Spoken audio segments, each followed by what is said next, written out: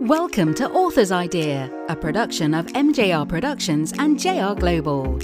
These podcasts feature ideas and conversations from Mahesh Joshi and JR Klein. Both are established business leaders with expertise recognized worldwide. As co-authors of several books on global business, they present observations and practical ideas on leadership, this age of transformation, and the interrelated nature of the planet. Here is your host, JR Klein.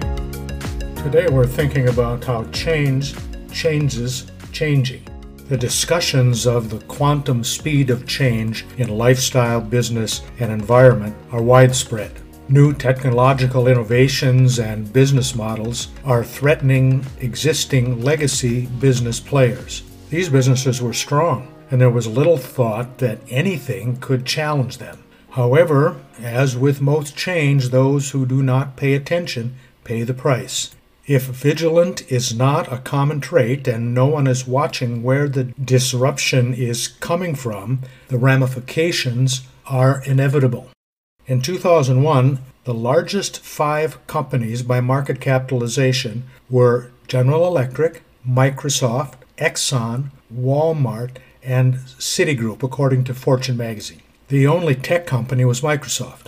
In 2020, the 5 largest corporations were Apple, Alphabet Inc., Microsoft, Amazon, and Facebook. Most of these companies did not exist when the other 5 were ruling the world. These were legacy businesses, some of which were more than 100 years old. The disruption of existing business models is not dissipating, but is displacing the market leaders of the past. Successful foundational businesses of the industrial era are being replaced. Instagram replaced Kodak, Amazon replaced Border Books, Spotify or Apple replaced Tower Records, hotel changed by Airbnb, taxis by Uber or Lyft, job resumes and recruiters by LinkedIn and Monster, newspapers and magazines by social media, and retail stores by e-commerce. Many of the new market leaders do not have or own the product, but create business models that past market leaders were not able to foresee and changes to which they were not able to adapt.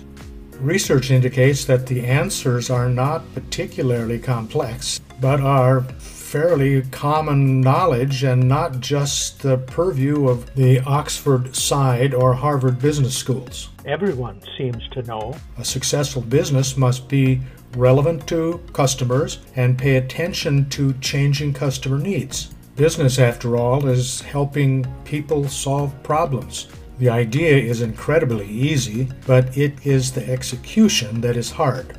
There are some barriers, gravitational forces, that keep thinking stuck in old models. Even 5 years ago, the idea of staying home to shop, getting news from your phone, riding in a stranger's car, or staying in a stranger's home would probably not be the accepted choice. All you have to do is get out of bed in the morning to know that the world around us has changed dramatically. Thank you for listening. If you are interested in more of the author's ideas, look for their Oxford University Press published books on global business wherever books are sold. If you are interested in contacting the authors, they can be reached via JR Global at 01 614 526 9118.